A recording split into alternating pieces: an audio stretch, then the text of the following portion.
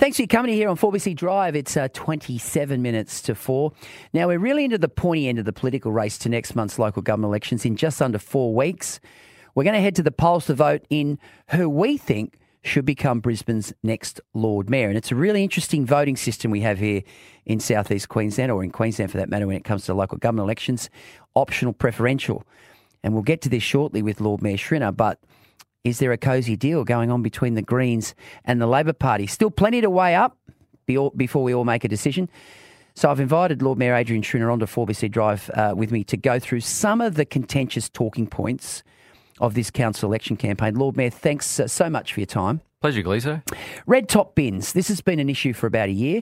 Tracy Price's Labor says it wants household organic waste collection mandatory, which will likely mean fortnightly red top bin collections rather than weekly. Can they actually do that? And are they able to afford that? Well, it's a really good question. I think this is the big sleeper of the election. It's not something that a lot of people are attuned to at the moment, but people do need to realise that the Labor Party have proposed a major shake-up of the way that waste is treated in Brisbane. And what that will mean is a reduction in the red top bin collection from fortnightly to weekly, because they want to bring in a weekly green top bin collection, but they've announced no way of paying for that. And so we know that in other councils that are controlled by Labor and the Greens in interstate, so in Sydney and Melbourne, that's how they funded it. They've funded a weekly green top service by cutting the red top bin to fortnightly. Now, that caused a lot of stir in Sydney and Melbourne, as you would expect. Can you imagine in our subtropical climate, the nappies, the prawn heads, everything else that goes into the red top bin, all of those things sitting there and festering for a fortnight? Adrian, I actually read a story of a Western Sydney council where some mothers were being forced to actually put their used nappies into freezers to ensure that they didn't rot like that. So if the red bins get collected less frequently, and basically that means that rotting rubbish on the streets of Brisbane becomes more frequent, doesn't it? Oh, look, it just would not work in a Brisbane context in this subtropical climate. They haven't explained how they will pay for it. So the only assumption that we can make is that they'll do what the other Labor Green councils have done elsewhere. And, this is not a theory. It's happening in other places. And so to deliver a weekly green bin collection would cost an extra $25 million a year. And they haven't explained how they'll pay for that. So we can only make the assumption red top bin gets the cut. Question without notice. My good colleague Sophie Formica has asked if I could ask you this question. Curbside collection. What happens with those items on the curbside? Are they segregated? Are they thrown all into landfill? How does it work? So this is actually a great example of the community doing the recycling. So you put something out on the curb that you no longer need or you believe someone else might want. And I mean, you've seen it. Literally within hours, it'll get collected. All the good stuff will go. So we estimate anywhere up to 60% of what's put on the curb gets taken before our trucks come along. Wow. And so, what is left over, most of that goes into landfill, but the vast majority of it gets recycled by other people and reused. I want to talk congestion and transport. Tracy Price, the Labor candidate, says she wants to put funding back into the Lyndon level crossing and make bus fares half price.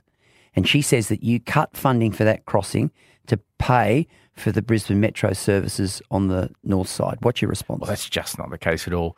The only delay to the Lyndon Crossing project was the federal government's 90-day review. Remember that? Yes. Which turned out to be a 200-day review. So that was the delay. Our funding always remained in place. Our funding was always on the table. It was only the federal government funding that was in question. Now, that funding's been confirmed, and so the project is safe. It's going ahead with the support of all three levels of government. So it's very mischievous to be saying these things. They're just not true. Greens candidate, the Lord Mayoral candidate, Jonathan Shree, today the Courier Mail ran, it said correction.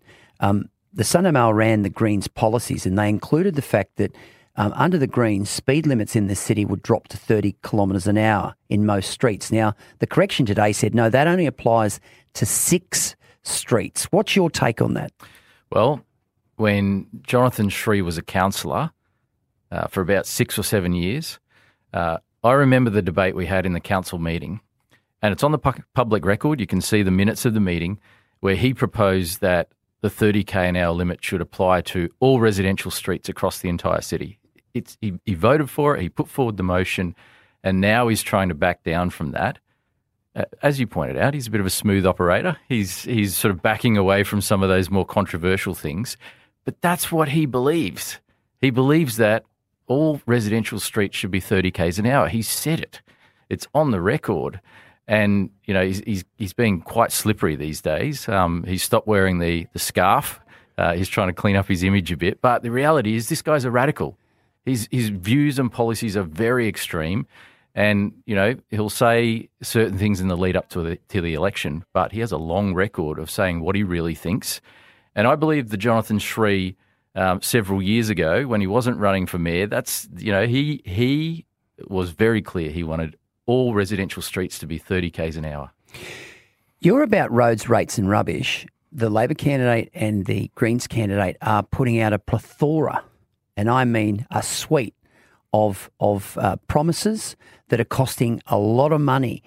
Where are they going to get the money to fund this sort of stuff from? Well, that's the thing. They simply won't have the money to fund all of the big promises that they're making. We are in a cost of living crisis at the moment, and this is not the election for big spending promises.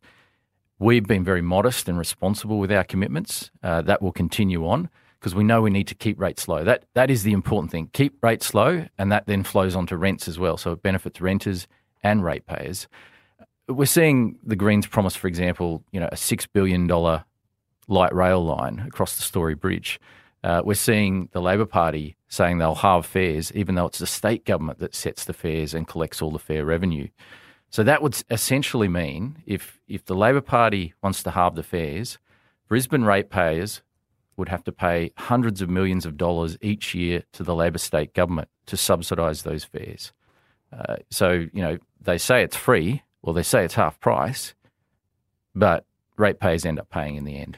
I saw last week there's talk of the state government permanently increasing Suncorp Stadium's major events and concerts cap to allow up to 12 events each calendar year. Would you support that push? Yeah, I think it makes a lot of sense. There's demand for it. The main thing is just doing that consultation with the local community to get the community on board. You know, we've obviously had this in place since COVID. There's been a lift in the number that have occurred, and I think in the main it's gone pretty well and been well received. There's huge demand. And if we don't do this, then we keep missing out on major concerts to interstate as well. I think people would prefer to see something here in Brisbane rather than having to fly to Melbourne or Sydney for these major events. Now, Lord Mayor, I know you've kept abreast of youth crime, and I know it's a state issue, but the Mayor of Townsville, Jenny Hill, who's also, I think she's the LGAQ chairman or chairman-elect, she's pretty high up there, she believes that minimum mandatory sentencing for repeat offenders is the way to go. Both the Miles government has categorically ruled it out, but Crisafulli still says it's on the table, and he'll have more to say about that in the lead up to the election. Where do you sit on minimum mandatory sentencing for repeat offenders?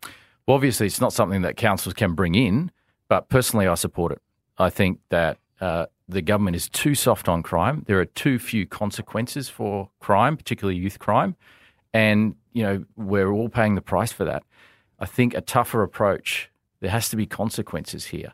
And so I think, you know, Jenny Hill is making some sense on this issue, and certainly there's a lot of things that need to be tightened up because in the end, people deserve to be safe in their communities, deserve to be safe in their home, and at the moment they're not.